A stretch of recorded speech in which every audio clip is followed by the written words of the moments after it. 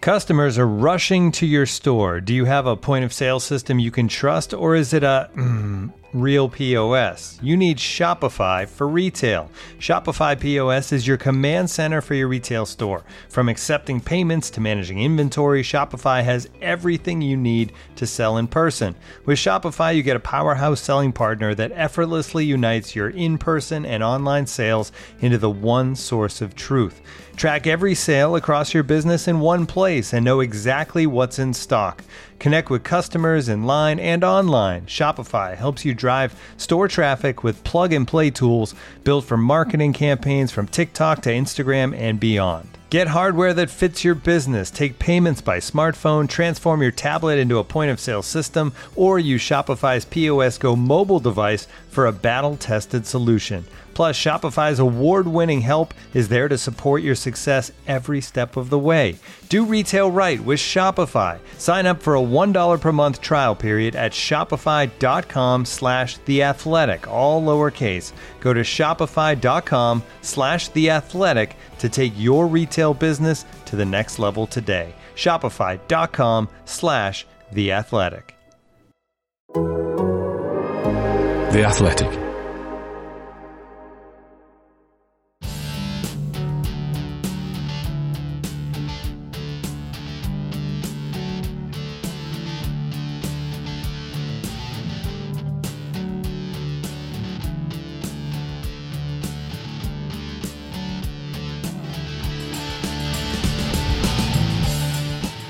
Hello and welcome to Pod on the Tyne, your go-to Newcastle United podcast brought to you by The Athletic. My name's Taylor Payne, and before we get into all the grim stuff, thanks to everyone who got in touch after our chat with Alan Shearer last week. It was great to speak to him. And that raffle for the Alan Shearer Foundation raised almost £130,000. Absolutely incredible.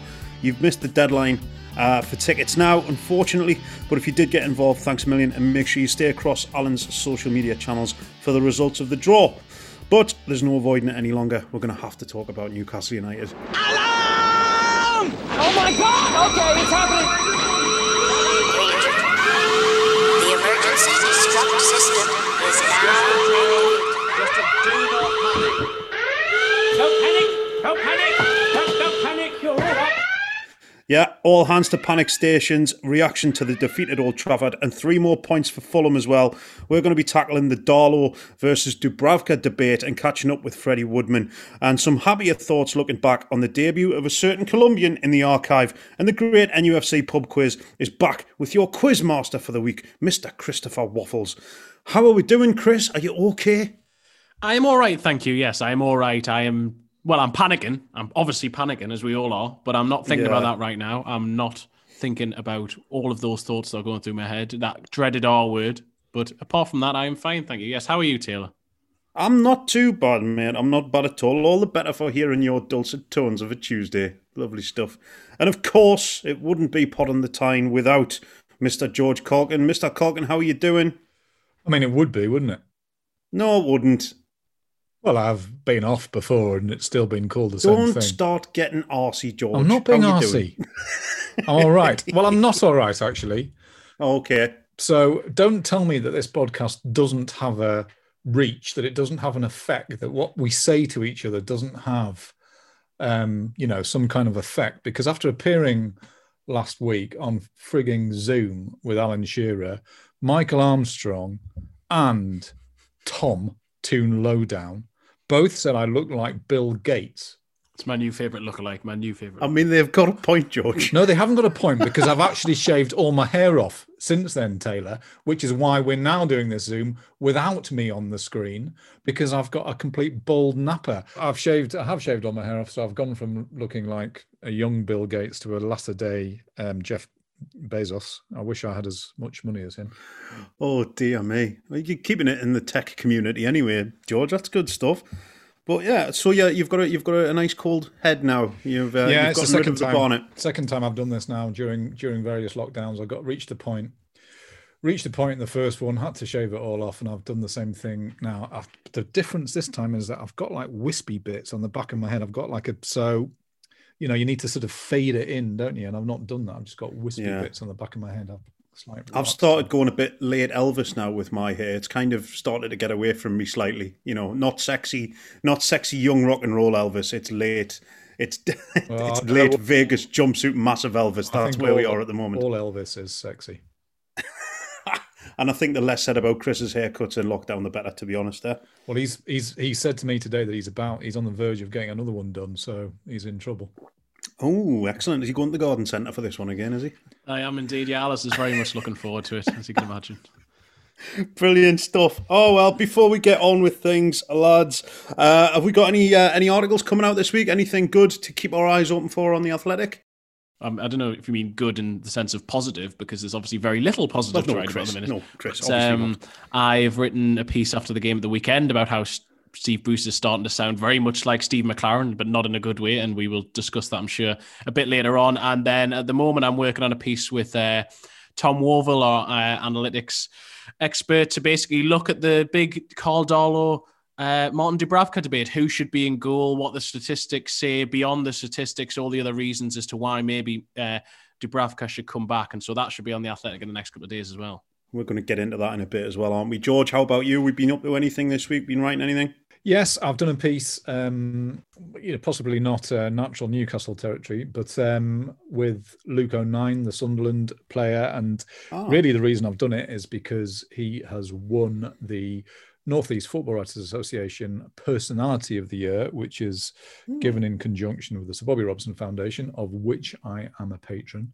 And during lockdown one, Luke, he was staying in his girlfriend's house down south, and he recorded Keep Fit videos, mainly to keep his lass's little brother entertained, but then thought it might be a nice idea to put them on YouTube and let other people sort of do them, and in the process raised a load of money for the NHS as well. So it's actually quite a nice universal story. He's a lovely lad, very inquisitive, very bright, very articulate, and very sort of upbeat, which it's not been easy to be around Sunderland recently, but he's a lovely fella who did a very nice thing, and hopefully at some point in the not too distant future we'll be able to all get together like we did last year, Taylor, and celebrate his achievement in person. That would be a nice thing to look forward to, wouldn't it?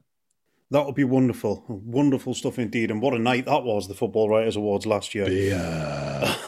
Well, before we crack on, let me remind you the Champions League continues this week. Of course, that's definitely something for Newcastle fans to be interested in. Right. And there's no better time to sign up for The Athletic for all our unrivaled coverage. Until February the 25th, we're offering new subscribers a half-price annual subscription, so that's less than £1 a week for an entire year. To redeem that limited time-only offer, go to theathletic.com/Newcastle pod. That's theathletic.com/Newcastle pod. And if you're enjoying the show, please leave us a review. Right then, chaps. Man United game. Squeaky bum time, isn't it? It's all gone a bit pear-shaped, and Fulham appear to be clawing us in. Chris, how are you feeling? I mean, I'm not entirely convinced we're not knee-deep in shit here, are we? I'm fine. I'm absolutely fine. And I'm just going to keep on saying I'm fine until I make myself believe that I'm fine. Everything's fine. Everything's fine. Everything's fine. Well, I mean, it was again, Sunday was a strange one because for large parts of the first half in particular, Newcastle looked better than they have done, certainly for most part of the season. And they are clearly trying to push higher up the pitch. They are winning the ball higher up the pitch, and they caused Man United problems in that sense. I mean, Man United were very poor, and I thought David De Gea was there to really be capitalised on. He kept on passing the ball to Newcastle. But the reality was that they didn't really look like scoring that much. I know that Alan Saint-Maximin eventually scored, but although Man United was so poor and Newcastle were pushing high up the pitch and playing relatively well, they just lack that sort of goal threat. And in the end, they succumbed to what felt like an inevitable defeat before the game. And if you just looked at the start of the season, if you'd looked at Man United away in February and thought, if Newcastle go there and lose 3-1, well, that's to be expected. They play okay, that's all right. But the context of where Newcastle are, the position they've got themselves in by failing to beat the likes of Crystal Palace and Leeds United at home, they can't write off any game. And so this was really concerning, given all that had come before, given Fulham's victory the night before to close the gap to 3 points. And really, the momentum is all with Fulham at the moment. And this week feels absolutely pivotal in terms of Newcastle trying to wrestle some of that back. It certainly does, yes. And I mean, Newcastle clearly, George, playing a lot higher up the field and getting stuck in a little bit more and getting in the faces of Man United and putting some pressure on them. But then, the performance is better, but the result just doesn't go our way. It's not looking great, is it?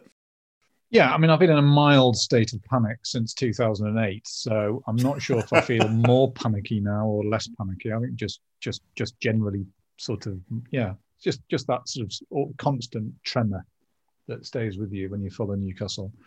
I mean, it's the worry. I mean, the worry is that Newcastle are probably, arguably playing better than any time during Steve Bruce's tenure, but not getting results. Or, to put that a different way, even though they've got a couple of wins in their last 5 games, it hasn't made a difference in terms of league position because other teams have won as well. So it is a concern. It's a concern that they played, I thought, really well in the first half, and I, enjoyed it, and all those things that you said, Taylor, that they were doing. But then it dropped off very badly. They looked really tired in the second half, didn't they?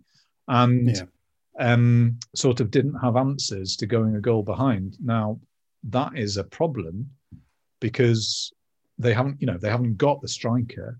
And I don't want to. It's kind of this constant sort of moaning. But how often have we talked about just not having that backup to Callum Wilson and so it puts the team back in the situation that they often found themselves last season, where there's no sort of cutting edge. That even when they get the ball into the box, there aren't players there, bursting to get onto the end of it. And at the other side of the other end of the pitch, and this is important as well, they've lost 2 players who have kind of been mainstays or were mainstays of this new formation in Cher and Manquillo, and they've both been a miss. Manquillo in particular, I don't particularly want to single out Emil Kraft, but it's a problem. He is a problem. It's been a problem, that the lack of cover there, and so it's alarming. It is alarming, and so on the one hand, they're playing in a way that, I mean, again, I don't understand why this system wasn't implemented earlier. There was no reason why not.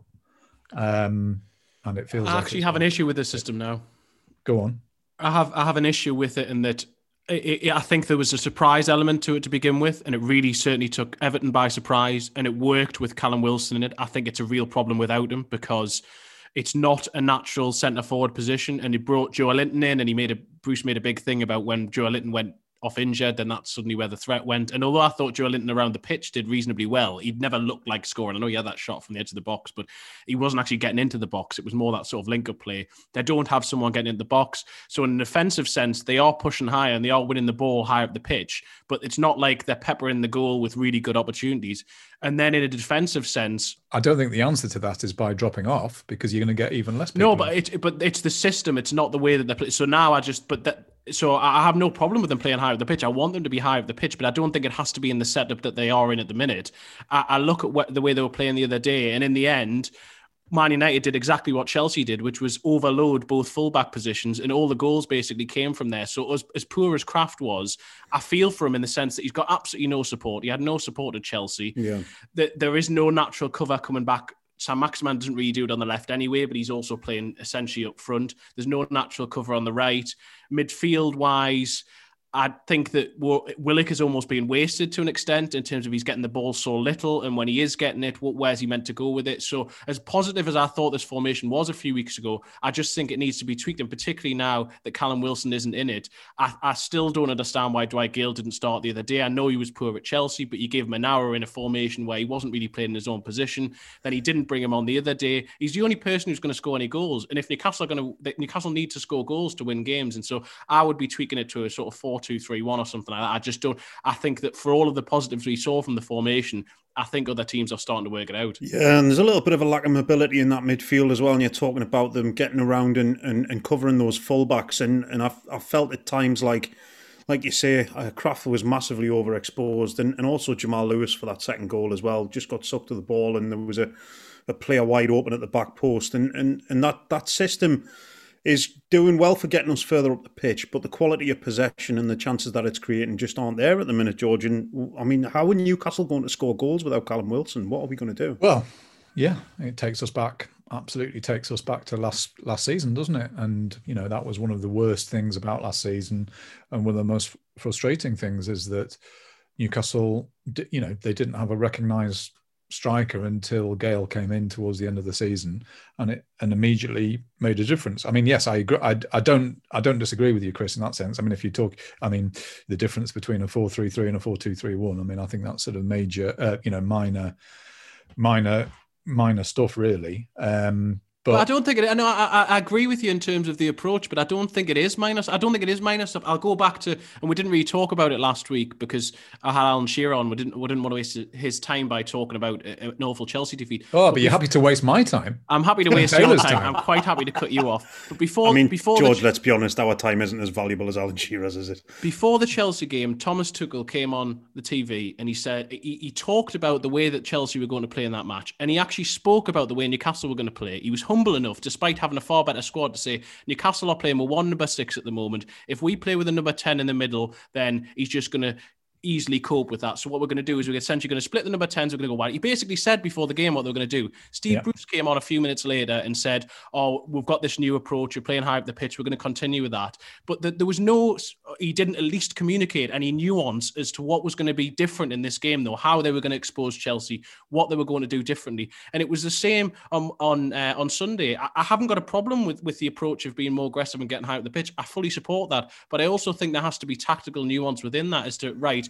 this team plays in a slightly different way to someone else, or we've been worked out in this sense. And I'm just seeing none of that. And to Dwight Gale is not, as Alan Shearer said last week, Dwight Gale should be, if you're going to play Dwight Gale, play him through the middle in a 4-2-3-1 or whatever it may be. Don't play him essentially as a sort of semi-right winger. Yes, sorry, that wasn't really the point I'm making. Sorry, I wasn't trying to sort of suggest that there aren't tactical nuances that involve. What I was trying to say was, I don't think it's worth going back to 3 at the back, for example. But I don't think anybody wants to see that. No, but I if you're looking for tactical nuances, you're not looking at the right team, I'm afraid. And and the problem with tactical nuance is that when you start sort of trying to sort of do that with Newcastle's squad team at the moment, it does leave you with problems. And I'm not trying to sort of build excuses, but if you've got Kraft on one side and Lewis on the other, with the lack of, as you've said, St. Maximin isn't going to offer protection for Lewis, and Lewis was badly exposed. Kraft was badly exposed. I'm not sure how you cope with those flaws when those flaws run so deep. Again, it's the same with the position up front. I want to see Gale in the team because he's a centre forward, and Newcastle need a centre forward, in my opinion. But at the same time, you also know that he's not the same type of centre forward as Callum Wilson and can do different things. And, playing as a lone centre forward isn't necessarily going to play to his strength. So I just, I think there are sort of issues and questions, or bollocks, all over the all over the pitch, particularly when they have injuries at the moment. And no, I saw the Tuchel interview, and it was it was very good and kind of very alarming at the same time, because he did sort of basically say exactly what would happen. Yeah, watching that game, though, there was a few moments when the ball would go into the box or into a dangerous area and there just wouldn't be anybody there. And what you're saying about Dwight Gale is correct, George. He likes to get into those areas. He's a typical play between the post striker, isn't he? Yeah. Part of the issue why he wasn't brought on, or one of the reasons why he wasn't brought on that I read over the weekend, was that if we brought him on in that system, he'd be forced to play wider and not through the middle. And Steve Bruce kind of doesn't feel like it suits him, which is why Ryan Fraser was brought on. I mean, that's another conversation we have to have completely about Ryan Fraser, because I'm not sure what's going on there. But the Dwight Gale thing, maybe he wasn't right for that, or maybe Steve Bruce thought he wasn't right for that system they were playing at the time. But I completely agree. I think we need a striker on the pitch. The system had stopped working the other day, though. I mean, in terms of for the first half, they were pressing high and winning the ball, but by the middle of the second half, Man United were in complete control. It wasn't as if Newcastle were really getting forward and creating a lot of opportunities. Almiron absolutely ran himself into the ground, I thought. Yeah. And it's difficult to... Poor lad. You can't criticise... I really feel sorry for him. Can't criticise him at all. I mean, he's just gives absolutely everything. And, by the time he came off, he just looked spent. But which is, again, and I think this has always been a worry and a concern. And you can talk about this from a coaching side of it if you want, but you can also talk about it in terms of options, is that Newcastle came back into the game on on Saturday at Man U, which was incredibly encouraging. But you just don't have that sort of sense that they're going to be able to score a couple of goals. And so what do they do next becomes a big problem, because they're not flush with options, and you don't see, okay, well, this hasn't worked, so what we'll do is we'll try this. I don't ever see that. All I see is Newcastle fading and getting more and more ragged. Well, what Newcastle do next is they go to Wolves on Saturday, 8 o'clock on Saturday night, and it's a difficult game. They're home to Wolves. Yeah, sorry. They go and you do details. Chris does details. What a detail. Absolute detail head. Newcastle will be playing Wolves on Saturday at 8 o'clock, and that's the next step in this testing time for them. Let's hope. It's a wonderful story of adventure and wonder. That's what it is. A wonderful story. This of roadmap. We've got God. to talk about roadmaps this week. It's the next step in this beautiful roadmap until the end of the season. The Steve Bruce roadmap to escaping relegation. Well, it's the accumulation of points. It's this beautiful, wonderful roadmap to accumulating points. Table works. When we get to that magical total that we don't know what it is, that one. 33 points. Yeah, bring it on. This episode is brought to you by Michelob Ultra, the official beer sponsor of the NBA. Want to get closer to the game than ever before? Michelob Ultra Courtside is giving fans the chance to win exclusive NBA prizes and experiences like official gear, courtside seats to an NBA game, and more. Head over to MichelobUltra.com/courtside to learn more. Looking for an assist with your credit card but can't get a hold of anyone? Luckily, with 24/7 US-based live customer service from Discover, everyone has the option to talk to a real person anytime, day or night. Yep, you heard that right. You can talk to a real human in customer service at any time. Sounds like a real game changer if you ask us. Make the right call and get the service you deserve with Discover. Limitations apply. See terms at discover.com/creditcard. Well, moving on. Let's have a look back at something a little bit more fun and a bit more entertaining. 25 years ago, this very year, Faustino Asprilla arrived in Newcastle in a flurry of snow and a massive fur coat. He joined Newcastle United for £6.7 million from Parma and had an instant impact. Faustino Asprilla, who only arrived to join his teammates at their ancestral home hotel, having flown in from Italy this morning, gets a place on the substitutes bench. Asprilla warming up with the other substitutes. Are we to see his debut?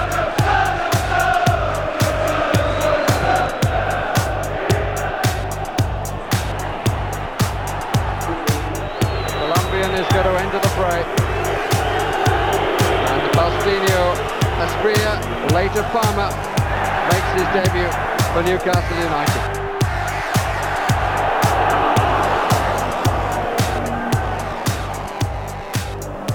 Watson hadn't made the forward run. Asprilla had it on a string. Ferdinand in the middle, so is Watson. Good skill. Here's Watson! What Juninho can do, so the Colombian can match. Asprilla lays on the equaliser. What an entry into the Premiership. Paul Vickers, who was beaten to the wide, and Watson's header, but it was made by this skill. Vickers didn't know where he was, one way and then the other. There we go, the magical Colombian indeed, twisting and turning and giving Borough absolute nightmares after having not expected to play that day as well, and drank half a bottle of red wine apparently before he went on the pitch. You just don't see that kind of behaviour these days, do you, chaps? And I think the Premier League is a worse place for it. Chris, what an enigma that man was, Faustino Asprilla. He's just someone who just immediately brings a smile to your face. You can't help but he is just a cheery sort of figure in Newcastle United history, and in some ways, I suppose he sums up the sort of entertainer style in terms of it was Asprilla went out on the pitch and did essentially what he wanted. That was and quite often, well, certainly in that debut, the way that he just sent the defenders left, right, and centre, and it just kept on almost going back for more torture. It was amazing the way that he added something different to an already fantastic side, but just that extra bit of sparkle and unique sort of ability to just bring what he brought to the side. Incredible, isn't it, George? You see something special when the player who scored the goal runs straight across to the person who's assisted it and gives him a massive cuddle. You know that's a bit of a special moment. Yeah, exactly. I should probably kind of qualify that thing about drinking red wine. I mean, the whole point about that isn't that he just necked a half bottle of wine in the dressing room before the game, but he wasn't expected to play. He wasn't going to be part of it at all, in fact. And so he was with he was in the team hotel and he was offered a glass of wine. He sort of said, okay, yeah. I mean, it was the sort of way they did it in Italy. I remember him saying, they weren't allowed to drink Coke or whatever like that, but you could have a watered down glass of wine. So he didn't really like wine at that point. And so it was sort of like a watered down glass. But anyway, and then, we're talking about Newcastle not having plans or plan B or, that feel for coaching or management. Keegan sort of said to him, okay, look, Tino, I just need you to sit on the bench, but don't worry, you're not going to come on. And then, sure enough, 67th Classic minute, Keegan. It's like he comes on and he has that sort of impact. I mean, he hadn't really played for Parma a lot. I mean, he'd had a knee injury, I think, didn't he? Which that's right. Yeah. Which either kind of caused haggling between the two teams or delayed. Anyway, and he came on and it was sort of that sort of instant, that incredible impact, and it cemented Newcastle's position at the top of the table at that point. And maybe it all turned out all right that season. And it was, but it was, and the Riverside at that point was a proper fortress for Middlesbrough. They hadn't lost many games there, and I think it was Newcastle's first win there in the top flight for a long time. So, which is kind of ironic because they've had a great record there since then. But no, a great occasion, and but that just spark of sort of difference and adding that sort of depth to Newcastle's story that season. I love that. Those pictures of him arriving in the fur coat, looking like he's never iconic, isn't it? Looking like he's never seen snow before. Incredible stuff. And obviously Tino stayed for a few years and he had a let's call it a mixed career at Newcastle United. He was involved in some high points like the game against Barcelona, the hat-trick, but also he was restricted to a lot of substitute appearances and stuff like that. And often his best work came in the UEFA Cup when he scored a goal against Metz and hoisted his shirt high on the corner flag, leading to a booking, which meant he was banned for the next game against Monaco.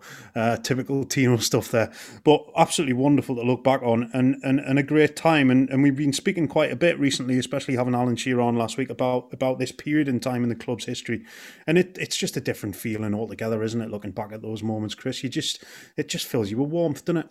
It does fill you with warmth, and when you mention the sort of player that Asprilla was, I mean, he was very much a sort of Kevin Keegan player, but then he very much wasn't really a Kenny Dalglish sort of player. And I think that's part of the reason why he became more restricted. But also, I mean, what Shearer was saying last week in terms of when he came in, he said he just didn't think it was going to work with all these players, these forward players out on the pitch. That's almost what happened, certainly once Keegan had left, and then Asprilla was sort of found himself behind for the first half season, at least Ferdinand and Shearer, and then there was all the other wonderful forwards that Newcastle had as well. And so, yeah, I mean, if you look at his record, I mean, his record isn't brilliant by any stretch. You look at it, and in 48 league appearances, he only scored 9 goals. But I don't think that quite does justice to what he did actually bring. And as you say, a lot of his best moments were in Europe, and that fantastic game against Barcelona, and just seeing you just see that when you my first vision of when I think of Asprilla playing, it's just that leap and the jump, and to meet those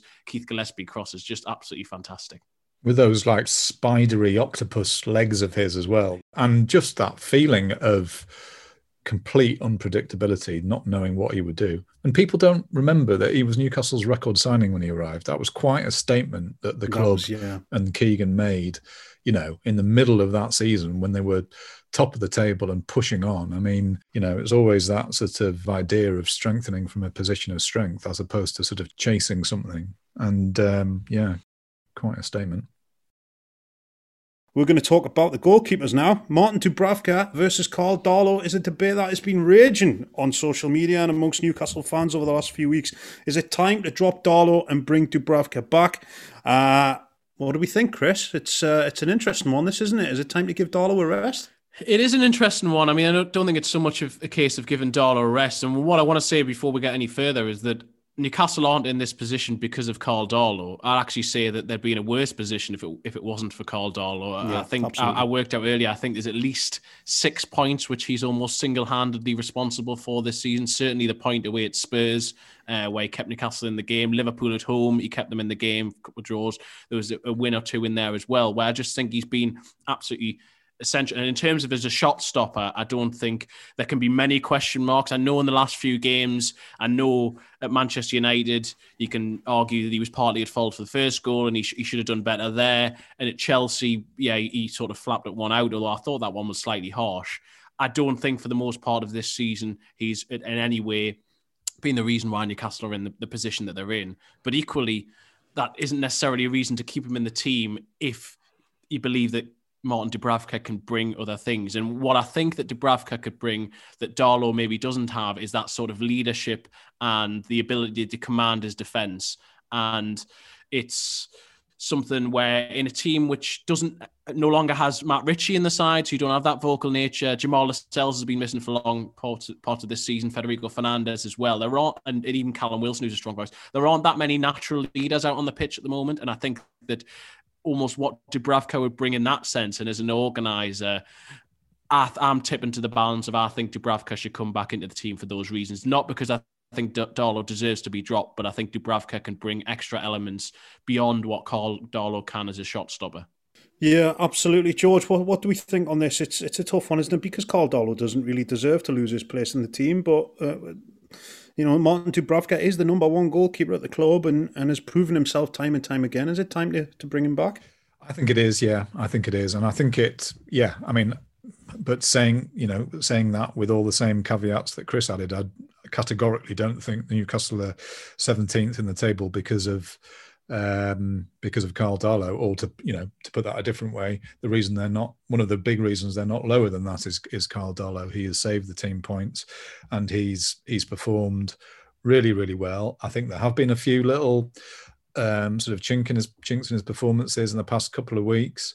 And I think probably Man United would be the excuse to sort of make a change. And I agree with Chris. I think if you're looking to sort of make a change in the team, where can you realistically make an impact? That is one area of the team that you can do that. And I suppose I go back to that, the original reason for him signing and the reason that Benitez wanted another goalkeeper. It wasn't necessarily a reflection on the talent of the keepers he had at his disposal then, but it was because he wanted something different and he wanted a sort of, a figure who could sort of dominate a bit more and distribute the ball better and all those sorts of things. We saw a similar kind of argument happening at Manchester City at the time, where Joe Hart, who was a great shot stopper, really good England goalkeeper, was frozen out because Guardiola wanted a different type of player.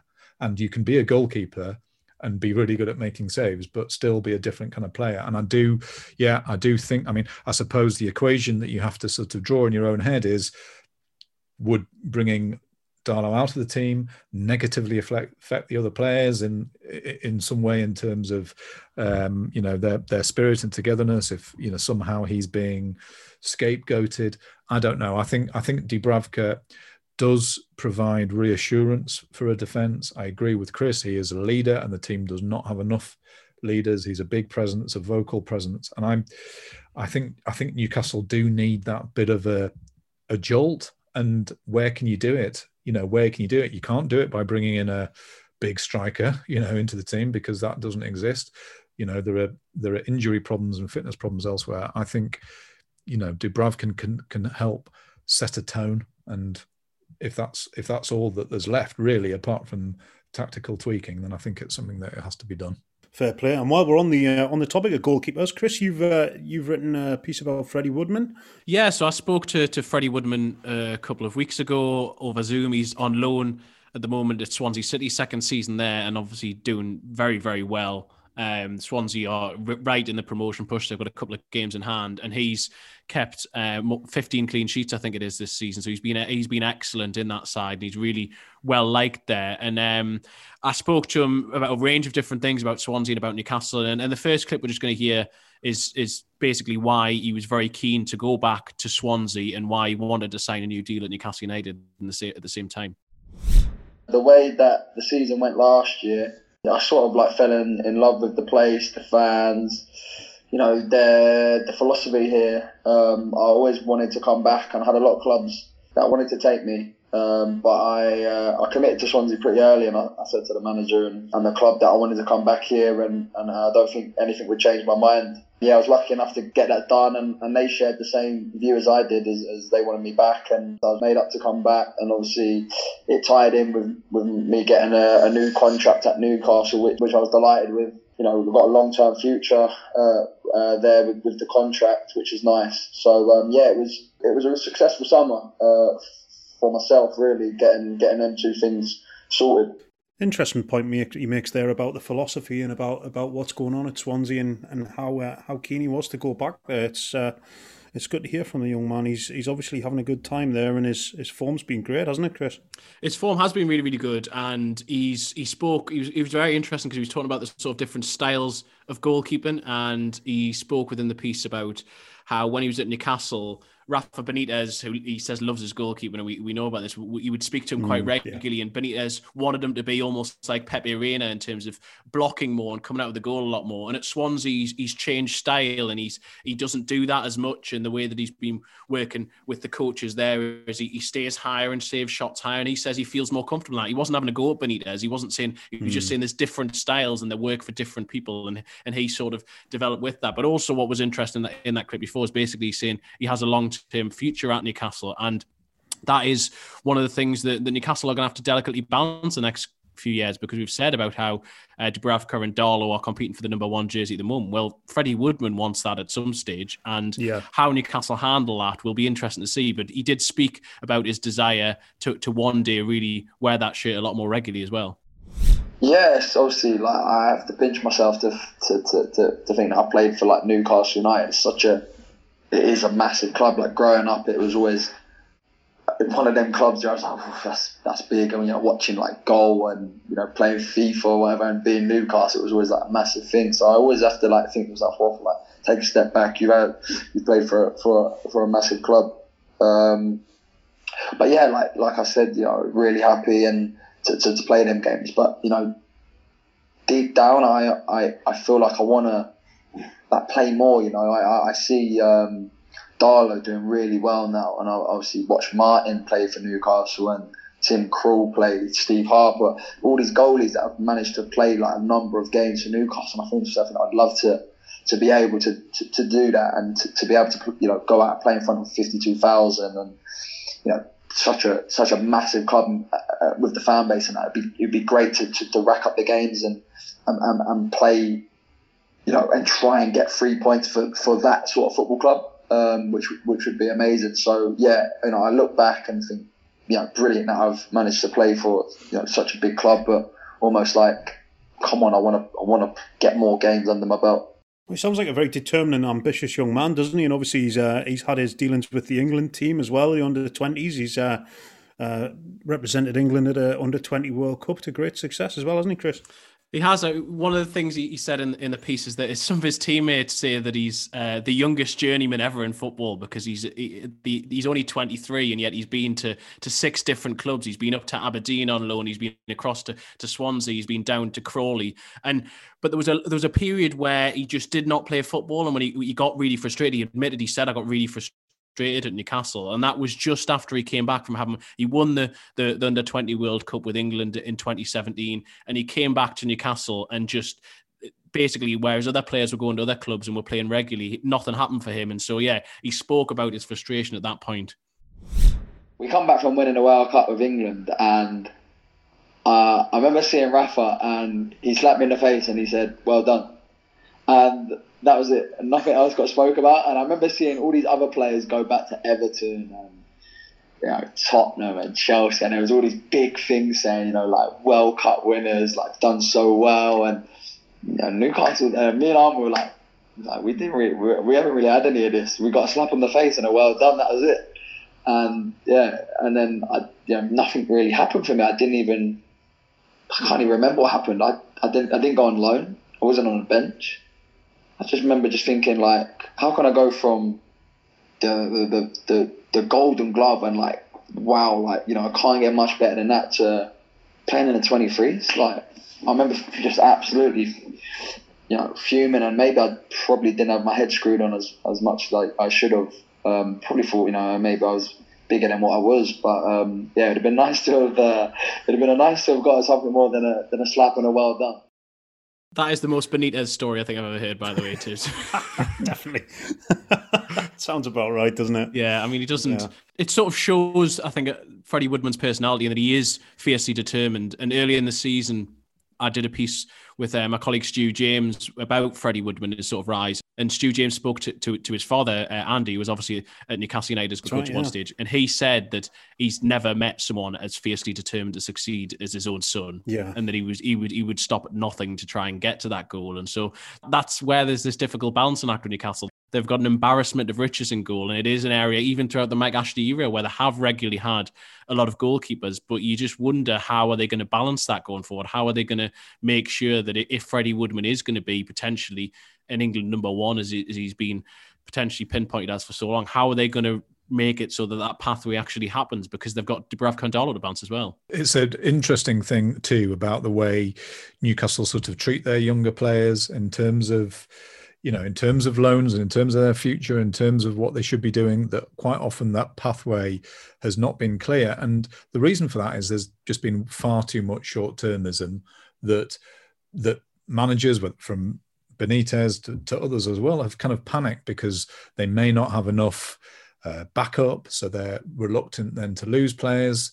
But there should be this, they should have a clear plan with their young players about how they develop, and to use that pathway word again, what is the pathway in terms of their careers? And obviously, sometimes it doesn't work out because sometimes those players don't fulfill their potential, or perhaps they'll fulfill their potential late on. I mean, it's interesting now looking at Armstrong and Ivan Toney, who's obviously banging the goals in for Brentford and looks a completely different player. Sometimes it just doesn't work out for lots of different reasons.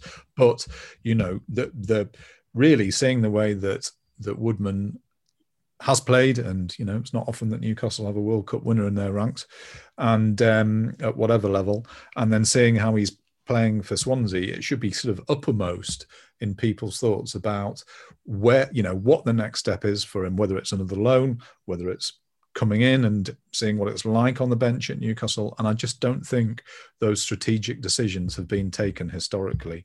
And it's no fault of the player. Sometimes it's no fault of the coach or the manager. They're having to sort of shore things up short term. But there has to be a kind of a far more holistic approach to player development. Yeah, I mean, you worry, don't you, that it could get to the point where Freddie sees his future aligned somewhere else apart from Newcastle, and he could try and push a move to another club. But he does seem to have a bit of a connection to the area, though, doesn't he, Chris? And he seems to sort of appreciate the Northeast and appreciate the fans and the club itself. And I don't know if you got that impression as well from talking to him, but he definitely seems to have an affinity for the place. Oh, he loves the club, and he talks about it in that clip earlier about how he used to watch him on goal. I mean, I still find it staggering how many footballers reference that, but also they used to play with him FIFA, and just how huge the football club is. I mean, one interesting thing that I did speak to him about outside of football, and he's very interested in talking about other elements, was that since he's gone to Swansea, I felt it was my duty as someone who lives in the Northeast to speak to him about how he admitted that he'd never been to the coast. No, I will. Do you know what? It's so silly from me because, when I'm in Newcastle, I sort of changed as a person coming down here. When I was in Newcastle, I was a bit young and a bit of a lad, and I didn't really go outside Newcastle. I lived there in the city centre, and that was it. Didn't have anything. But Rob Elliott used to live on the coast, didn't he? He used to live out there, and he always used to tell me like, "Oh, it's lovely, it's lovely." I'm thinking, nah, it's a bit cold for me. That it can't be that good, and so I never ended up like going out that way. I should have, to be fair, gone to Tynemouth, and people tell me it's amazing and stuff. But I come down here, and my house, I'm lucky, I live like 2 minutes from the beach. And I went down there one day and I was like, this is nice. And then people started telling me to go to different ones. And I started going. I love it now. I love it. And to be fair, I can't wait to go back to Newcastle and check them all out, because I have seen loads of people saying to me, like, how come you've never been here? And it never crossed my brain to go. Do you know? I never had like a choice to go, and I didn't have a reason to go. So I ended up never going. And to be fair, I will. Once I go back, Tynemouth is the one. I look forward to seeing Freddie Woodman drunk on King Eddie's Beach at some point on a bank holiday weekend. That sounds like great fun. How's he never been to the coast? Forget what I just said about being a pathway to the first team. Well, you know, George, some of us aren't coastal animals. I mean, I am, but he's never sat on the beach and drank cans with a 99. You mix an ice cream with a can. Yeah, you mix anything with a can, don't you? Shove a flake in a can and sit on the beach. We're not allowed to talk about cans. Come on. No, let's move on. I want to point people to the actual interview on The Athletic as well, because it's a lovely interview by Chris. Really get a sense of Freddie Woodman's personality, and it's great that Newcastle have got this talented player who, you know, is desperate to make an impact at the club. So hopefully that works. But yeah, no, I'd recommend people read it because it's a beautiful piece. Looking for an assist with your credit card but can't get a hold of anyone? Luckily, with 24/7 US-based live customer service from Discover, everyone has the option to talk to a real person anytime, day or night. Yep, you heard it right. You can talk to a real human in customer service anytime. Sounds like a real game changer, if you ask me. Make the right call and get the service you deserve with Discover. Limitations apply. See terms at discover.com/creditcard. As you've probably heard by now, we've teamed up with BetMGM this season. We'll be using BetMGM lines to make all of our picks, and we'll have special offers for our listeners each week. If you haven't signed up for BetMGM yet, use bonus code The Athletic, and you'll get a 1-year subscription to The Athletic, plus up to a $1,500 first bet offer on your first wager with BetMGM. Here's how it works. Download the BetMGM app and sign up using bonus code The Athletic. Make your first deposit of at least $10. Place your first bet on any game and claim your voucher for a 1-year subscription to The Athletic. See BetMGM.com for terms. U.S. promotional offers not available in D.C., Mississippi, New York, Nevada, Ontario, or Puerto Rico. Gambling problem? Call 1-800-GAMBLER. Available in the U.S. Call 877-8-HOPE-NY or text HOPE-NY 467-369 in New York. Call 1-800-NEXT-STEP in Arizona. 1-800-327-5050 in Massachusetts. 1-800-BETS-OFF in Iowa. 1-800-270-7117 for confidential help in Michigan. 1-800-981-0023 in Puerto Rico. First bet offer for new customers only in partnership with Kansas Crossing Casino and Hotel. Don't forget, if you haven't signed up for BetMGM yet, use bonus code The Athletic, and you'll get a 1-year subscription to The Athletic, plus up to a $1,500 first bet offer on your first wager. Well then, ladies and gents, before we finish up for today, let's get back to the Great Newcastle United Pub Quiz with your host this week, Private Christopher Ignatius Waffles, to give him his full military title. Chris, what you got for us this week? Well, pubs are apparently a thing of the not-too-distant future. Do you remember those? Do you remember pubs? Don't know what you're talking about, Chris. No. Well, picture the scene. Okay. We're in the beer garden at the back of the Bridge Hotel next to the high-level bridge. The sun is baking down. Whoa. No, we haven't. No, we haven't, George. No, we haven't. No, we haven't. We really haven't. We've been to the Bridge Tavern. All right. Calm thyself, Colin. I thought this was going to be an early. Yeah, I could tell. I thought this was going to be an early way of getting out of this, but no, you're right. I knew he was going to do this. I'm going to have to shut up. Right, so we are back now in the Bridge Hotel in the beer garden. All right. The sun is baking down, and we are overlooking the River Tyne below. We're halfway through our attempts to sample every ale available from the hand pumps.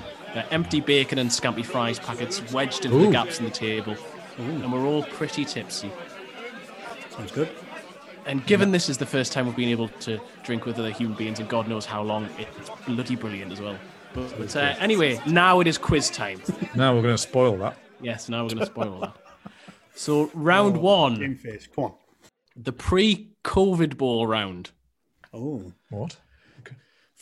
For this round, it's going to be the first person to answer or the first person to speak. If they get it wrong, then the other will have the opportunity to claim the point. So there's only one question in this round. if Boris balls to Johnson's you, road Chris. back to freedom, whatever the heck that means, goes according to plan, then thousands of Fulham supporters may be present for what could be a final day showdown between Newcastle and Fulham at Craven Cottage. Sorry to remind everyone about that again. Alan Saint-Maximin was the last Newcastle United player to score in front of fans before coronavirus restrictions prevented fans from attending Premier League matches last March, some 353 days ago. But who was the last Newcastle United player to score in front of fans at St James's Park? I don't know. Oh, Callum Wilson. Do I just keep Incorrect. guessing? Do we just keep No. Taylor now gets to Miguel gets to guess. Almiron. No. Oh. You each get one more guess. This isn't knowledge. This is just memory. So is it my turn now? Yes, it is. So hang on. So what is the question? Who was the last Newcastle player to score in front of fans at St James's Park? St James's Park. So we've said Wilson. We've said Almiron. Nobody else scores. No, that's John Joe Shelvey. John Joe Shelvey. No, both of you get nothing for this round. It was Isaac Hayden, who George has actually written about and wrote about that goal and about how it was the last goal Chris, scored. how many times do I have to tell you? I cannot remember anything that's happened to either me or anybody else. And quite frankly, I don't care. So it's really, why do you insist on asking me questions week after week after week? Kind of the point of responses like this. So it was 402 days ago. Right. Which was the 94th minute winner against Chelsea in a 1-0 victory, because they didn't score for a few games at St James's Park before the end. So yes, neither of you get a point for that round. Yeah, I have interviewed Isaac Hayden about that. It's good. Go and read that interview. It's good. It was a very good interview. So please do go and read that. Yeah, I'm going to read it. Right, round 2, the spelling round. Oh, piss off, Chris! Come on, Chris. Yes, right. Chris, if you ask me to spell Nicky Papavasiliou, I'm gonna come and find you and he is now. Well, funny you should ask that, Taylor, because for completely random reasons, just because I realised last week I could not actually spell his name myself, I would like you to spell that name, but I actually want the full first name, Nicodemus Papavasiliou. I want you to name that to spell that for me, Taylor, and you will only get a mark if it is exactly correct. Nicodemus Papavasiliou, isn't it? Not Papavasiliou. It's Papavasiliou. I'm not giving you any more clues. We should be tell you what. We should be doing this on camera because I bet he's looking that up on Google. No, honestly, George, mate, spelling I'm gonna have to is rush not you, my Taylor. strongest suit. Okay, Nicodemus, Niko. Yes. Dimos. Yes, first name correct. Jesus. No, well, that's Half the a easy point. bit, isn't it? Let's be honest. Papavasiliou.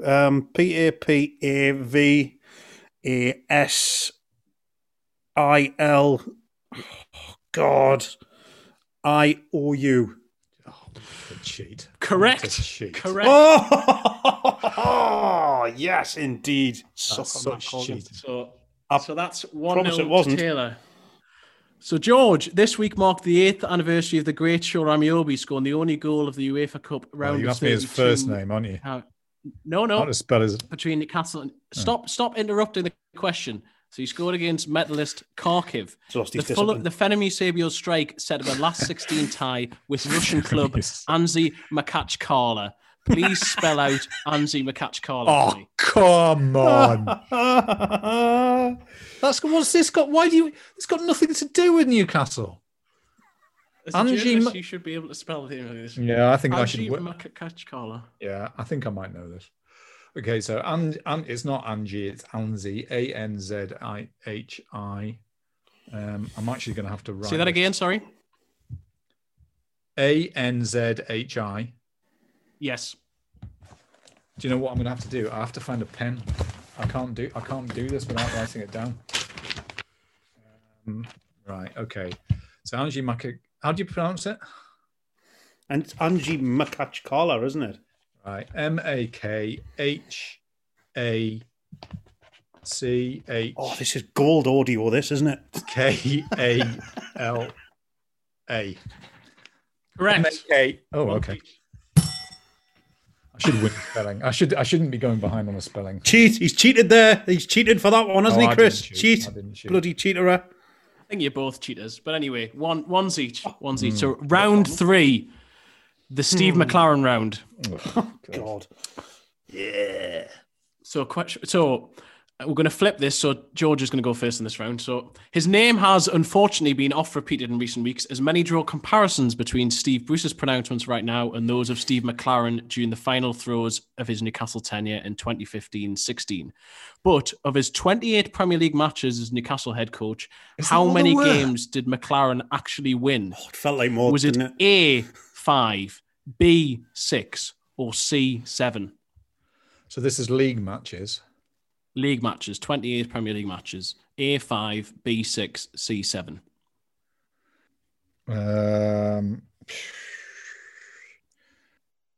God. Come on, George. I'm trying to think of cup games. I can't think. Gonna have to rush you. Yeah, all right. I don't think it was 7. It might have been 7 overall. 5. Incorrect. B6. Damn it. Chris, can you read my Steve McLaren question in Steve McLaren's Dutch accent, please? And if the answer isn't yes, then I'm going to be very upset.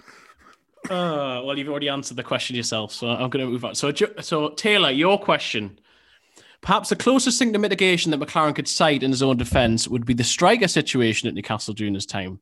In the summer of 2015, he wanted an experienced striker, and Newcastle signed 20-year-old Alexander Mitrovic. Then in January 2016, Newcastle spent the entire window courting Saido Berahino, but did not sign him. Instead, they signed Seydou Doumbia on loan on deadline day. But how many first-team appearances did Doumbia make for Newcastle?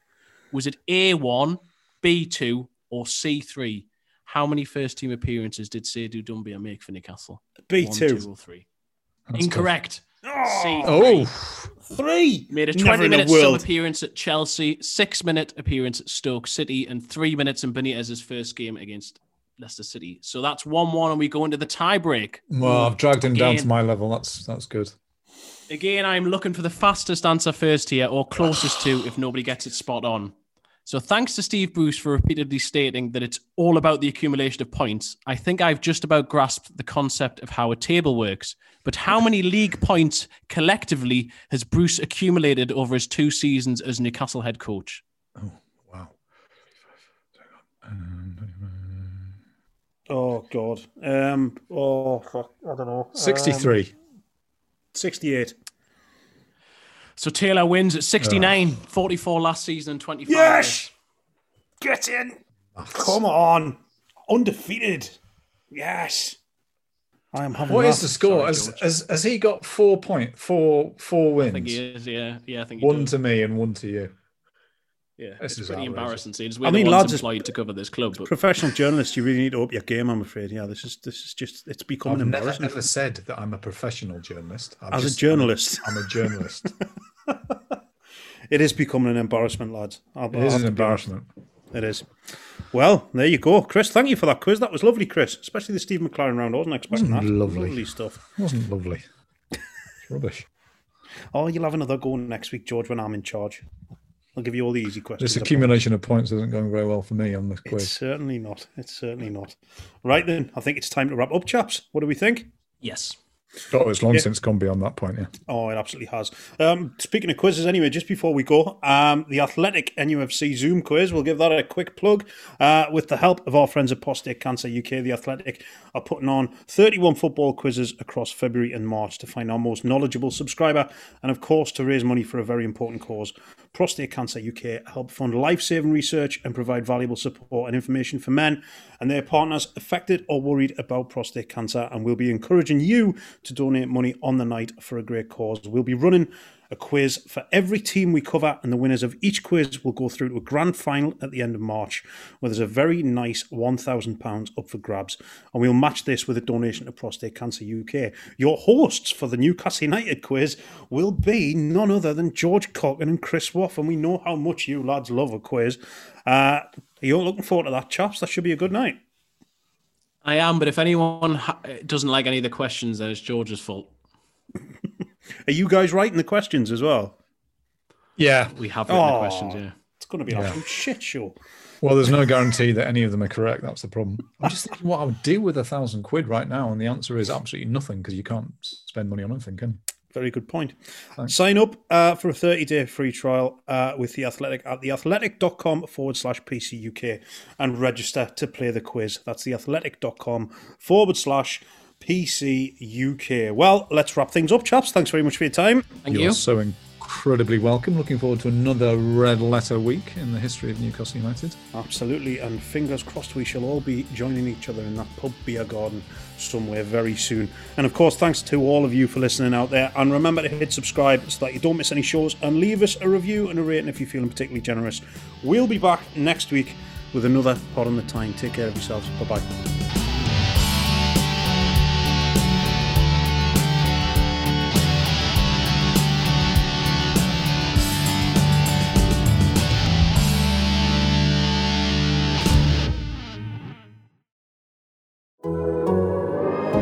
The Athletic.